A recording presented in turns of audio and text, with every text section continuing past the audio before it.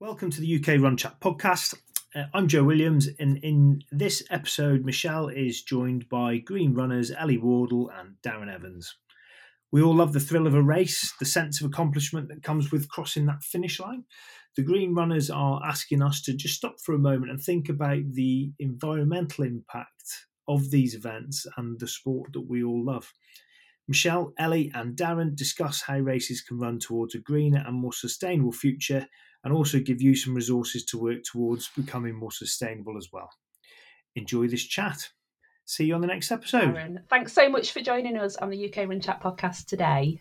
Would you both like to introduce yourselves to our listeners? Yeah, sure. Hiya, I'm Ellie. I'm a member of the Green Runners and also a sustainability consultant for the sports events industry.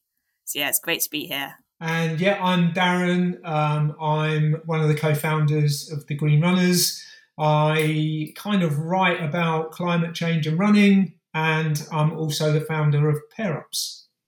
Yeah, brilliant. So tell us a little bit more about the Green Runners then and its mission in promoting sustainability within the running industry. Ellie, do you want to say a little bit about it? So the Green Runners were a global community. They're formed after COP26, and we have a shared vision of running without the footprint.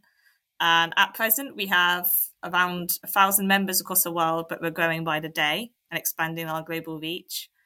And we focus on 4 pillars, which is how we move, primarily how we travel, such as to our clubs, to our meetups, to events, how we eat, have a planet-focused diet, so, reducing meat and dairy consumption, and also with our sports nutrition, how we kit up, so emphasising using what we have to the end of its life, reducing what we do buy, and opting for thrifting and secondhand purchases in most instances. And also, we can't do any of this without our 4th pillar, which is how we speak out. Yeah. So that's probably the most important one. Yeah, which is, I guess, what we're helping with today, really, into how people can do that. I mean, you mention all those pillars and you think, wow, actually, I feel a bit overwhelmed because there's so much that we need to change and think about, isn't there? Yeah, it's easy to feel overwhelmed, especially like we've all been there. Like I remember at the start of my sustainability journey, I found I had terrible eco-anxiety, like everything was overwhelming, a plastic bag, a coffee, having a coffee cup, everything I did, I was kind of like questioning. So what we actually do at the Green Runners is we just encourage people to pledge, make one pledge for each of our 4 pillars. So you don't have to do everything perfectly in that sense. You just pick a few things that within your realm that you can work on. So for one person, it might be go meat-free 1 day a week for how you eat. For how you kit up, it might be I'm going to only buy 2 pairs of shoes this year instead of 10. So it's just making those changes, and we know they'll be different for everyone depending on their circumstances as well. Yeah, there are small things that people can do differently, aren't there, I guess? Everyone's different, and we've kind of come up with this thing called 50 Shades of Green.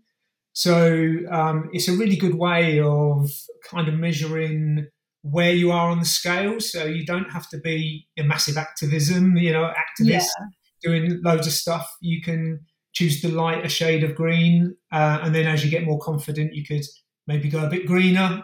But it's about creating that whatever's comfortable for the individual, because everyone's on their different journey.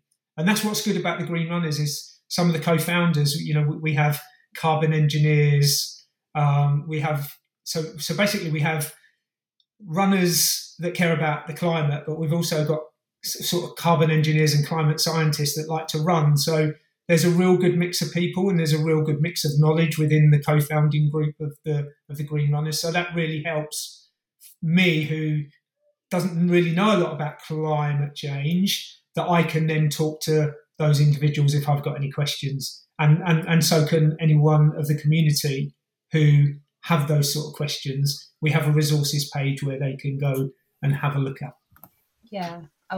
That's good to hear, actually. So we don't need to feel overwhelmed. So we're going to focus on events today, which is in itself such a large area, isn't it? So Ellie, you work in this area. What would you say are the most pressing challenges that the race industry is facing at the moment? Well, when I looked at this question, I think you can interpret it two ways. You can think about it in terms of how climate change influences running, so how it influences races. And as we know, the droughts, floods, wildfires, heat waves have all foreseen cancellation, postponing of races, runners suffering. And, it's been scientifically found that as the temperature increases, so does your marathon race time. Yeah, that's a so good you can point. also think of it as how the industry influences climate change. And because I work a lot behind the scenes, kind of doing carbon reporting, data collection of races, so I can see the emissions from each facet of an event. So the participant travel, it can be enormous, especially for the major marathons. It's up to 98% of a mass sport event's carbon footprint is just from how people get there. So kind of, puts into perspective how even with all the bottles and the waste and the merchandise, travel is just enormous. And that's often from long haul travel. So that's a massive challenge for the running industry because it's also scope free. So it means it's beyond the race organisers' control. Like you can't ban people, you can't, prescribe how they move, how they travel there. So yeah, that I would say that's a big challenge. And also a lot of what the race organisers do is dependent upon rules, legislations, and what's actually accessible. So in an ideal world, we'd all have compostable bottles and cups and such, but realistically, that's our systems can't cater for that. So you could have a compostable cup, and the most local composting facility could be 200 miles away, which totally defeats the point. Yeah. So, so there's a lot of challenges in different aspects, but I think it all still comes down to the communication, awareness, speaking out pillar, because you can't change what you don't know. Yeah. So how do we make changes there? I mean, I know some of the races I've done in the UK, they have promoted car sharing, for example. Yeah. And I know I've seen some athletes on social media who are travelling abroad for lots of races talking about getting the train rather than the plane. Is it as simple as that we just need to be more conscious of how we're travelling?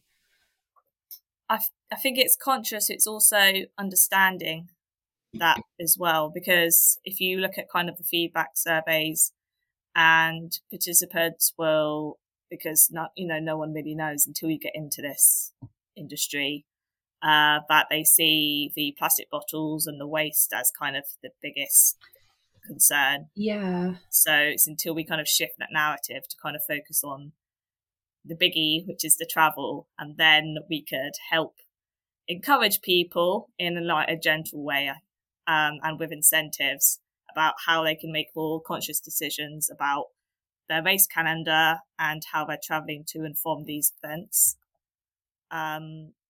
So on terms of what the race organisers can do, I always encourage them to have a kind of transport page, like detailing all the different options to get there and making this really seamless and kind of clear cut and accessible. So it makes it really easy for people to plan their journeys in advance. And, having this as kind of a active travel hierarchy. So you have at the top of the page, you have, the least carbon intensive option, walking, cycling, and what races can do to encourage this with bike valets, trips, kind of organised cycles, and then all the way down. So ideally, flights should be at the bottom of the list. So you just scroll. Yeah, make it harder work for people to find out how to fly there. It's like, I think about it as a supermarket, isn't it? What you get at high level versus the shelves up and below. And 5, in terms of travel, 5 easy wins would be encourage lower carbon participant travel, so car sharing, EV charging points, bike storage, bike tours, dedicated shuttle buses, and you could also partner with local travel providers. And you can have kind of travel packages, so kind of include these travel tickets, shuttle buses in your registration fees. So it's rather than it's an add-on, you can have it kind of integral to how someone signs up. Obviously keeping it local. So prioritising your local suppliers, vendors, volunteers, and also you can incentivise and encourage participation from local community run clubs. So this will reduce kind of the scope 1 and 2 travel from the staff and volunteers, and also just minimise the travel aspect of the event. And back to how we speak out, if you promote and provide the shared travel options on your website and make this really clear and easy for everyone to access. Yes, spot on. I think the only thing I'd add on to that is race directors making start times in line with public transport, and ideally when they're planning a route, as near to a train station as possible, which is, that will make it easier for the runner or the individual then to choose that option of train or public transport if they're not under pressure to get there for an early start. And also if it is near to a train station, then that makes it more accessible for the runners to make that positive decision to think, instead of driving, I'm going to catch the train. So that for me is really important as a race director. Yeah, that's a really good point, actually. It's, you want to know you can get there within good time, don't you, and be relaxed and not be stressing about it. And quite often, as you say, if it's an early start, the only option is to drive, isn't it? Yeah, that's a really, really good point. So Ellie, you mentioned just partnering with kind of local travel options there. What else can we do locally? I mean, I guess that's a big thing, isn't it, in terms of just being more sustainable, is partnering up with local organisations. How can that help? So in terms of partnering with local, this has kind of multiple benefits. First and foremost, it's about so it's really important for directors to consider when planning an event is how this short-term event can leave a long-lasting impact on the local community. In the event industry, we call this the event legacy or community legacy, which is essentially the long-term effects, and in this case environmental, that events can aim to create both before, during and after. So obviously some renowned examples of this is like the Commonwealth and Olympic Games, where they've supported local community before, during and after, such as through supporting local businesses, local infrastructure, the redevelopment of the area outside the Olympic Park, and also through carbon literacy training in sport. But also, this is the impact they can leave and the way they can support will vary depending on the location, their capacity, their budget, and also obviously what's in the local area. So with smaller event organisers, they could do things like investing in or donating to a local conservation project. They could organise team volunteer days to support the environmental work in the areas that they're hosting their events in, and also working with local suppliers and businesses, which will have multiple snowball effect on the local community as well. Yeah, that's going to only have a positive impact, really, isn't it? If you're buying local, investing in local businesses. Yeah. Right. So we've talked about the biggie, which is travel, which is surprising actually, because when we think about event sustainability, we do seem to think about plastic bottles and medals and t-shirts. They come up a lot. So let's just delve into those a little bit. And just talk about, let's start with the medals and the goodie bags. I mean, how can we be more sustainable there? I mean, do we need them, first of all? Because some people do really like a medal, don't they? And others are kind of, well, I'm not that bothered. So how do we satisfy the needs of everybody here? Well, again, as it comes to every kind of procurement decision, or whenever event director wants to buy anything, consider it's called a sustainable hierarchy, which goes in the order of rethink, reduce, reuse, recycle, recover. So rethink. So it's kind of when you're in that planning stage, think, do we, as in the race directors and the runners, really need or want goodie bags and medals? And you could kind of gauge the response to this through a survey or just trial and error, like trying different things out, swapping wooden medals in or coasters and total medal alternative, which a lot of kind of the smaller scale events have tried. And when it comes to reduce, big problem is obviously the surplus of goodies, medals and T-shirts, which often are dated, branded and can't be reused. And so if race directors can try and order less to avoid surplus and, as in custom orders as well. So, the exact number of T-shirts or medals that you're going to give out. And obviously, as we all know, the good guys at Trees Not Tees now offer opt-out options for T-shirts and medals. And so this is, especially for runners who race regularly, it's a really good option for them if they don't want another T-shirt or medal bunged in a drawer. Yeah. And then for when, obviously, like, none of us are ever going to say never get a T-shirt, never get a medal, because think about, like, London Marathon, I believe, has a really high percentage of first-time marathoners, and it could be their only marathon. So obviously a T-shirt and medal is really meaningful to them. And for any kind of big achievement, your first 100 miler, your first 50 miler, it's just the problem comes in when it's, when people race regularly, and it becomes a bit questionable if they need 2 medals every week to add.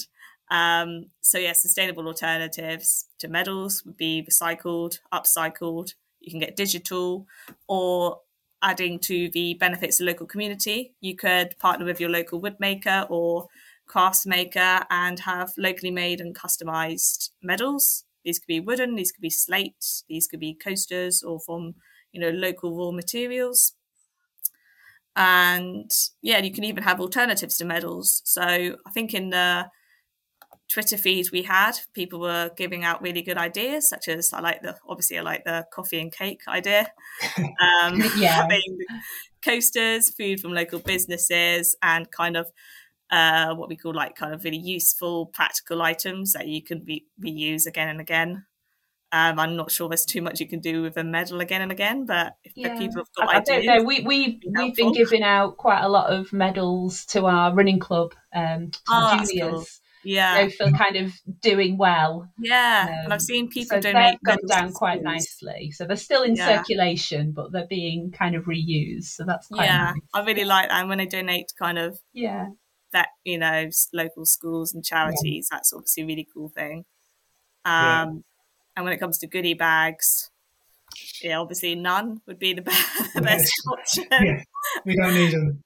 We don't need them, do we? We like them, but we don't need them. Yeah, I know. We all do need something to get us to the line, like some kind of motivation incentive at the end. But there are different options for this. You could also have virtual goodie bags and e-vouchers. There's lots of websites offering these. That's such a good idea. And you could also have these for the local businesses in your area. So it could be, discounts at the local eateries, at the local shops, etc. Or for one of their sponsors. And then obviously to avoid waste, surplus, and especially food waste, is to provide kind of non-perishable food and drink items so people can take them away. Like it's not something you have to consume immediately or within a few days. Just kind of exploring the different options you can have and prioritizing locally supplied goodies to have at the finish line. And I know Darren's has a really good system going with his medals and laces, which Darren's nodding along vigorously there. So Darren, why don't you tell us about your sustainable medals? They're quite innovative. So when I kind of thought about the race and what we would give, everyone kind of likes a medal, so we don't do any T option at all, but everyone kind of likes a medal. But the wooden ones, the feedback is that they're a little bit light and you want something a little bit weighty. So the slate ones are a really good option because it's recycled slate, which is a natural product. And one thing that we don't do is we don't put a date on them either, because you never know. You'll get the registrations, but not everyone's going to turn up to the race for whatever reason. So you could end up with a surplus there, even though you could plan ahead for the amount of runners that you've got registered, but very rarely do you get the full amount of runners turn up on the day. So to non-date them means that they can carry on to the following year. Yeah. And what you can then do is with the I tab, which has your time, you can then add the date onto the I tab if the runner wants that date of when that was. So, and then to cut out on any ribbon, because obviously when you order medals, you then get ribbon. We decided to use pre-loved trainer laces, which we got from Rerun Clothing. So Dan and Charlotte obviously do Rerun, and any trainers that were destined for end of life, not into landfill or incineration, because they wouldn't do that. But any that were end of life that couldn't be passed on to a charity, we would take the laces out, wash them in white vinegar, and thread them through the medals that we received from the medal company. So no waste medals. Yeah, that's lovely. How have they been received then, generally? Yeah, really good. Yeah, in fact, this year, to kind of make awareness around climate change, we had all the different colours in the climate change colour. So from blue to sort of white into red, just to show the effect of climate change. And that went down. So you can be quite creative with it. But we're in our third year, and everyone loves the medal because it's weighty. It's quite classy in the way that it's been designed, and because it's got that weight to it, and people understand the ethos of the race. Yeah. So I think that's another thing around education. Is when you and going back to Ellie's point about transport and having a transport page, it's really important that when you advertise your race, about the ethos of the race, so people kind of understand it then when they get there, if that makes sense. Yeah, that makes perfect sense. Yeah, and you do kind of, I've certainly seen more races taking this into consideration now. What happens if a race doesn't? How do we approach that? How can we affect change there? Have you got any tips? Well, for me personally, so with regards to trees not teas, if any race didn't offer trees not teas, I wouldn't go to that race, or I wouldn't enter that race. And then I realised that actually I would only enter the races that offer trees not teas. And then I realised that the races that I need to enter are the ones that don't offer trees not teas, so that I can then speak to the race director on the day. And I think that that whole piece around speaking out is really important, and making people aware. And from what I've seen, especially being involved with the Green Runners and the community that's growing, there is runners are understanding now this trees not teas option, and I think it's okay to provide medals, but it should be, if it should be an add-on. I mean, I did a Centurion race early on in the year, the 100 Hills, and they gave out a iron-on badge, which was exactly the same as the medal, which was brilliant. Wow. I did another race about 6 weeks ago called the Bates Green Gallop, and you could choose either no medal, an old medal from previous years, or a new medal, but you had to pay extra. Yeah. So there's loads of different ways on it how we can do it. Yeah, I mean, as a race director, how difficult is that to actually put into practice? Because like with a lot of medals now, people will tend to go for best value, which means they often have to order in advance. They can take a long time to arrive. So how do you actually put that into practice where you give people the option? Do you have to have kind of lengthy cut-off dates before the race itself? How does that work in practice?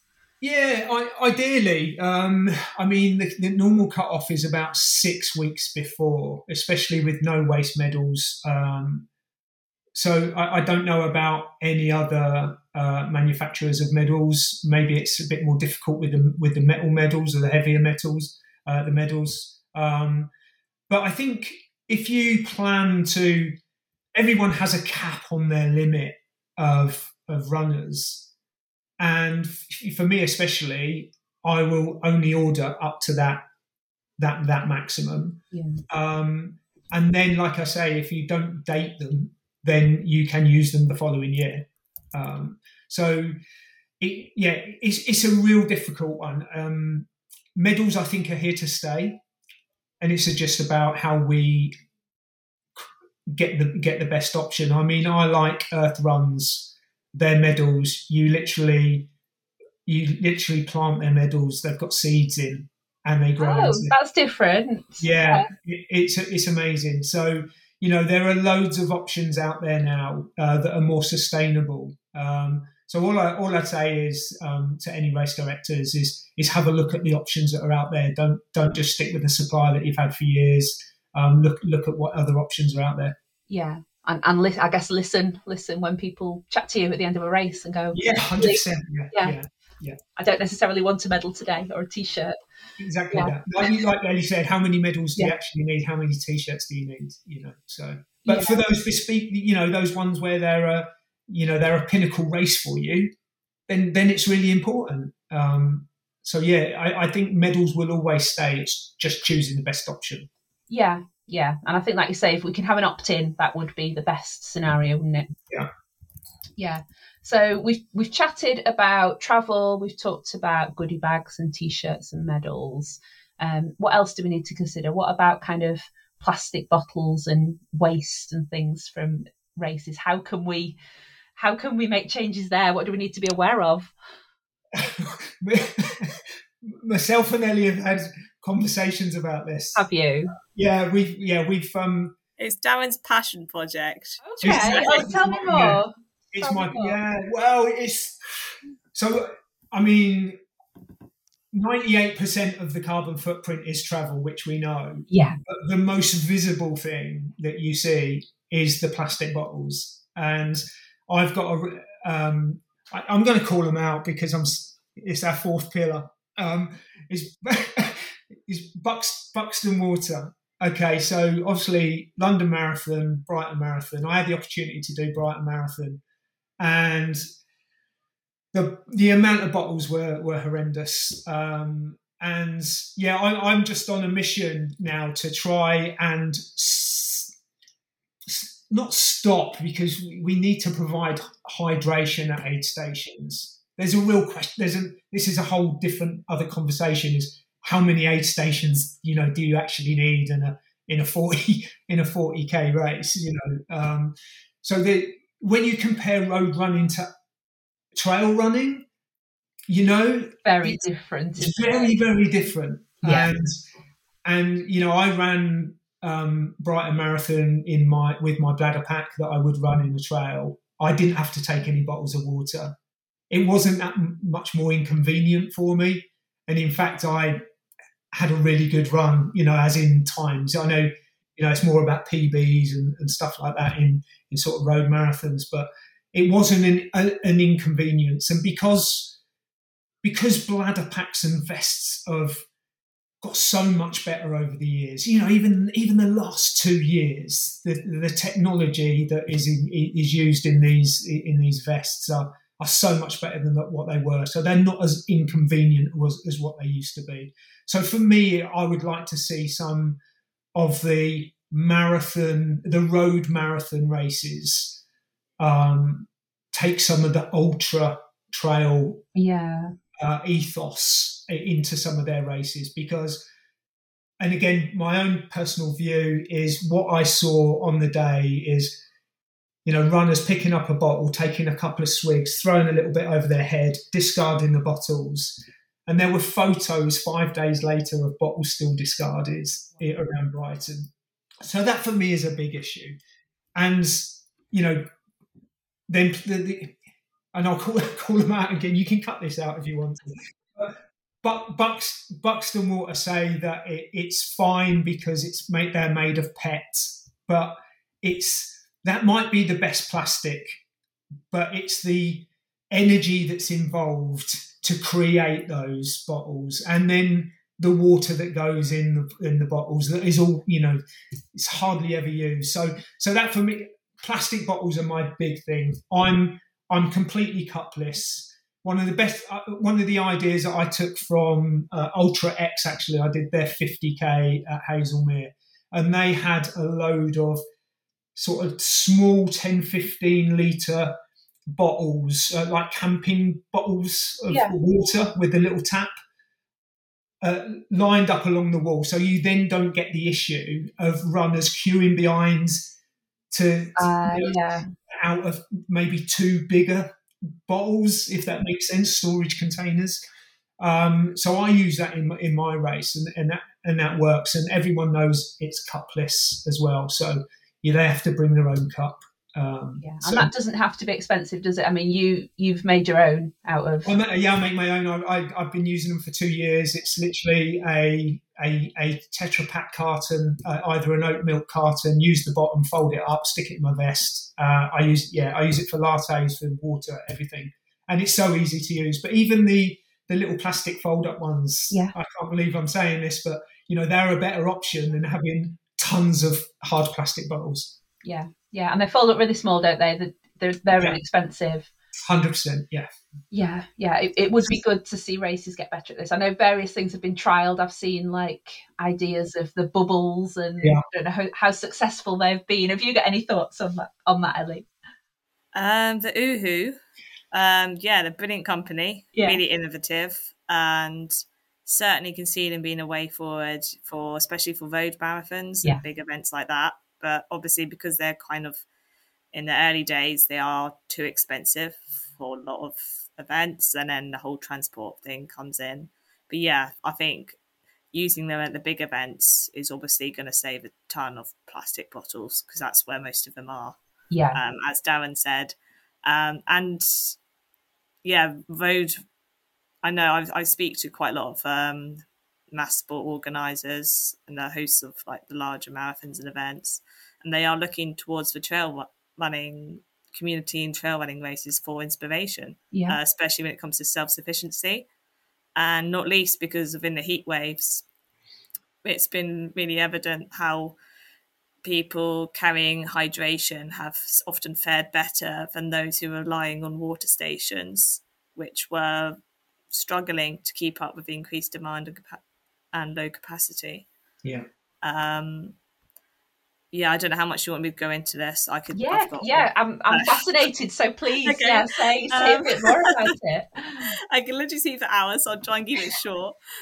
Some ideas for race directors would be to at least have the plastic-free goal in sight, like kind of steps you can get towards, such as Royal Park's half and Bath half are also aspiring to be plastic-free, and it's kind of incrementally year on year. They're trying out different initiatives to try and get to that 80 to 100%. There's also lots of guides actually on how event organisers can minimise or reduce their plastic, such as the IOC is Plastic Game for Sport. Volvo Ocean Race has turned the tide on plastic at sport events and has even a plastic-free sport event toolkit. There's a plastic-free pledge, which festivals and sports events can take, and it has like guides, resources, and also like a kind of community feel to that as well, so you can learn from each other, motivate each other. And as Darren said, to really emphasise the whole pre-event communication piece would be to encourage runners to bring their own bottles and cups if they can. You have to make runners aware in advance so they don't turn up with nothing and then you don't have any solutions for them to drink from. And in terms of the whole kind of gel wrapper waste conundrum, you do. This is, as Darren said, it's very visible, especially on road marathons, the kind of trails of gel wrappers and waste that kind of lead along the 26.2 roads.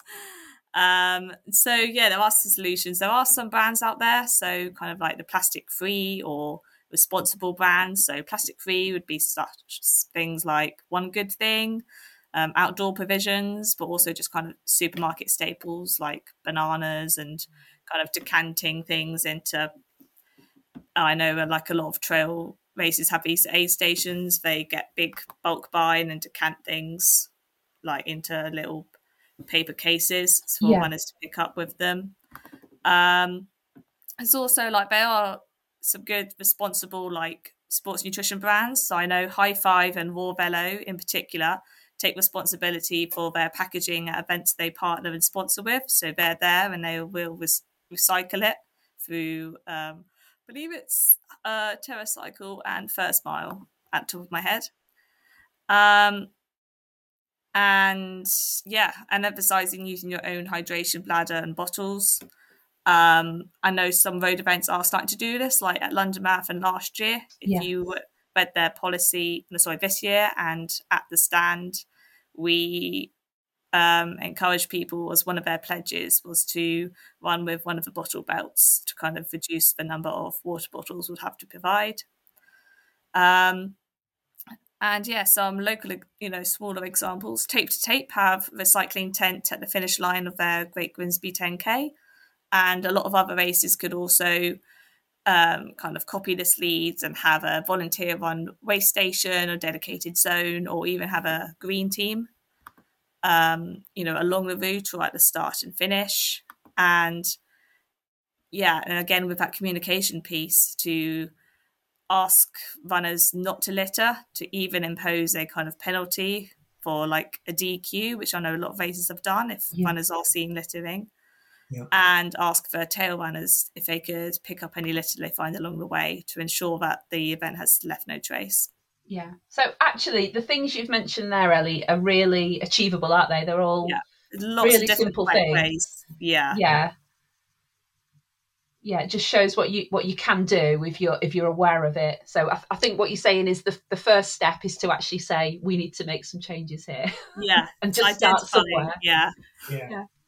And it is that whole education piece. It really is. Yeah. So there's two brands, Lucio Delitos, which are wrapped in a banana leaf, which that's right. Yeah. natural, and they're a good energy bar. And then you've got One Good Thing that are completely wrapperless, and they've got an energy bar for pre and during the race, and then protein bars for after the race. And they're completely wrapperless, and that's where we kind of want to get to. So going back to Ellie's point about, sort of the less perishable items, you want to have you need to have a nutritional option based on the distance of the race, but there are loads of good options out there now. Yeah. But actually, when we're training for a long event, we do all that stuff on our own anyway, don't we? So, we should be encouraging runners to be more self-sufficient, shouldn't we? Yeah, we don't need to be hand-holding them through races necessarily. I'd also throw in there, I know these are becoming very popular, is refillable gel flasks. Yes. So they can replace like 8 to 10 gels, some of them. And I know some of the popular brands are now doing them. High Five comes to mind, Active Root. You could encourage your favourite sports nutrition brand to perhaps even offer this on their website. Yeah. And again, we're back to that speaking out, aren't we? Yes. So have we covered everything? Well, I know it's a huge topic. Have we covered the main points that we need to be looking at as events? Because I'd like to move on briefly to what, runners can do as well, just outside of racing briefly. I think so. I just want to throw in there cable ties. Yes. Reusable cable ties. One of the big things that I look for now are single-use cable ties, because especially on big ultra races, especially trail races, not so much roads, but the amount of signage that's used with single-use cable ties. In fact, I had a good discussion with Davey who does the lap, the race director for the lap. Oh, yeah. And we was talking about each other's races, and he said, I'm not going to talk to you unless you tell me you use reusable cable ties. And so I had to physically show him on my phone my signage with reusable cable ties. And that's really encouraging. That was at the National Running Show in January, and you've got a race director challenging another race director about reusable cable ties, and it was, I was expecting to be challenging others, and it was good for Davey to challenge, and it was really encouraging. So if there's any RDs out there that are, have got races coming up or thinking about putting races on, reusable cable ties are, definitely use those. Save so much waste. Yeah, no, that's brilliant.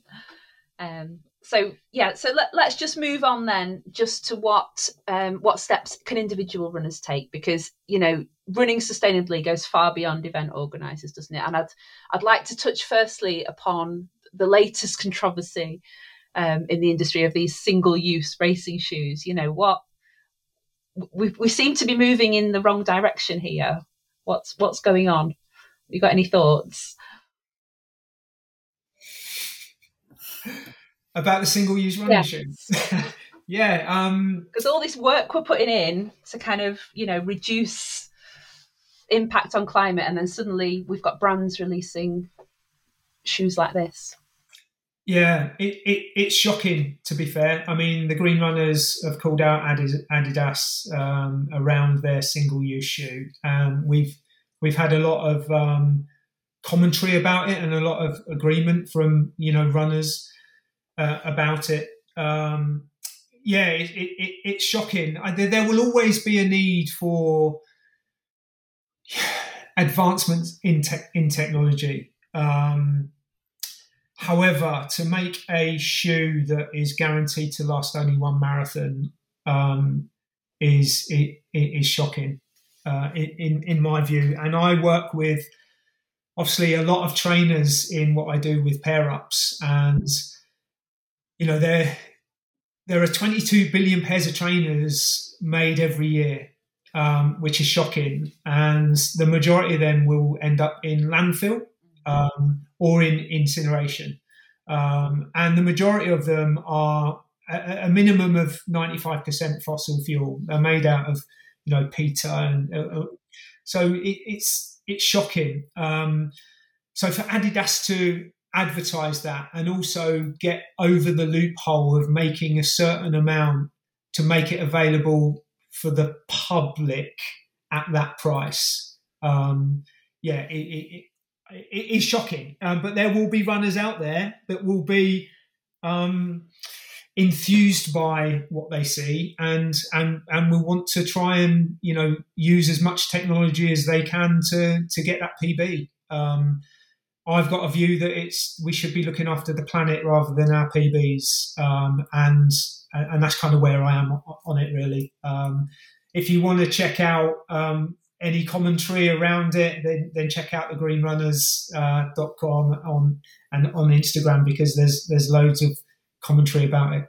Yeah, and I should probably say that Darren's working really hard to prolong the life of running shoes, aren't you, with pair ups, and help educate people on how to repair them. Yeah, it's all about education. Yeah, literally. It's providing a puncture repair kit for trainer uppers to extend the life and stop them going into landfill. That is basically it. The waste is, it's probably, it's the biggest waste issue with our kit.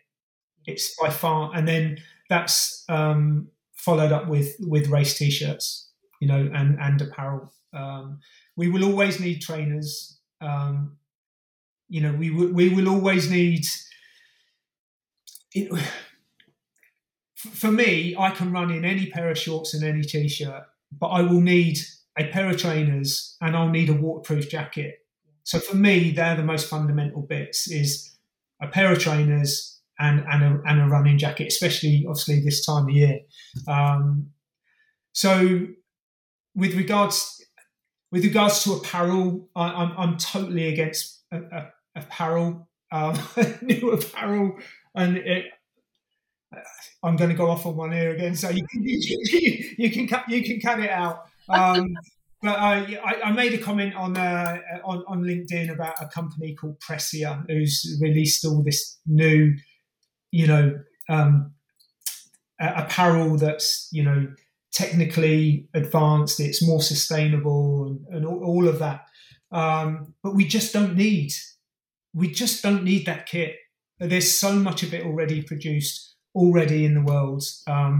We don't need it. And another thing, just going back to what race directors could do, is provide a kit swap shop at their races, so people can bring along any old kit that they don't use anymore, and then they can swap it out. So it's a great way of repurposing product, rather than it being, given to a charity that would potentially end up in a landfill in a third world country, because there is evidence where trackers have been placed on these items and they've travelled thousands of miles around the world, where they were given to into a charity bin, at a supermarket. It's with the runner or the individual putting that in with good intent, thinking it was going to go somewhere when actually it's not. So there's so much waste around that. So yeah, going back to your point, Adidas,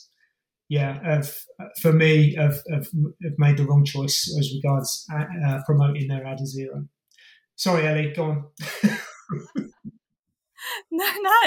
No, what you said was great, and especially the whole communication piece, because it's only once you delve into the impact of the clothing industry, especially the trainer industry, like, as in, if the trainer industry were a country, it'd be the world's 17th largest polluter, which is emitting as much CO2 per year as the whole of the UK. Oh, that's incredible. And sneaker production, so trainer production, accounts for 1.4% of the global greenhouse gas emissions, and which is only just behind air travel, which is 2.5% of all emissions. So, yeah, this is the whole, why we speak out and kind of learning more about it, so you can make the correct changes and responsible, actions going forward as a runner. It's just to learn more, because you can't change what you don't know. Yeah. And so as Darren's after the communication piece, and now, you might be thinking, what do I do now? Who do I buy from? That is very tricky, because we're bound with greenwashing across the fashion industry. So you can't wholly believe a lot of the claims these companies are making, especially when they use, the words green or recycled content, and other kind of buzzwords. And so actually the best thing you could do as a runner is buy less and prolong what you already have, because the most sustainable apparel and shoes is what's already on your feet and in your wardrobe. I'll just give us a few shout outs to Pre-Love Sports. They're a fantastic way of getting secondhand clothing, really a lot of the time really high quality, from jackets to socks to leggings to trainers to accessories. I always use Vinted. I use Facebook Marketplace. There's Running Gear Buy and Sell. There's eBay. There's Depop. And a lot of these items are near perfect. A lot of them still have the same labels on them. So buying secondhand doesn't mean, secondhand quality. It's not a lower quality. And especially if you're a runner, you're about to get sweaty and muddy in it anyway. Yeah.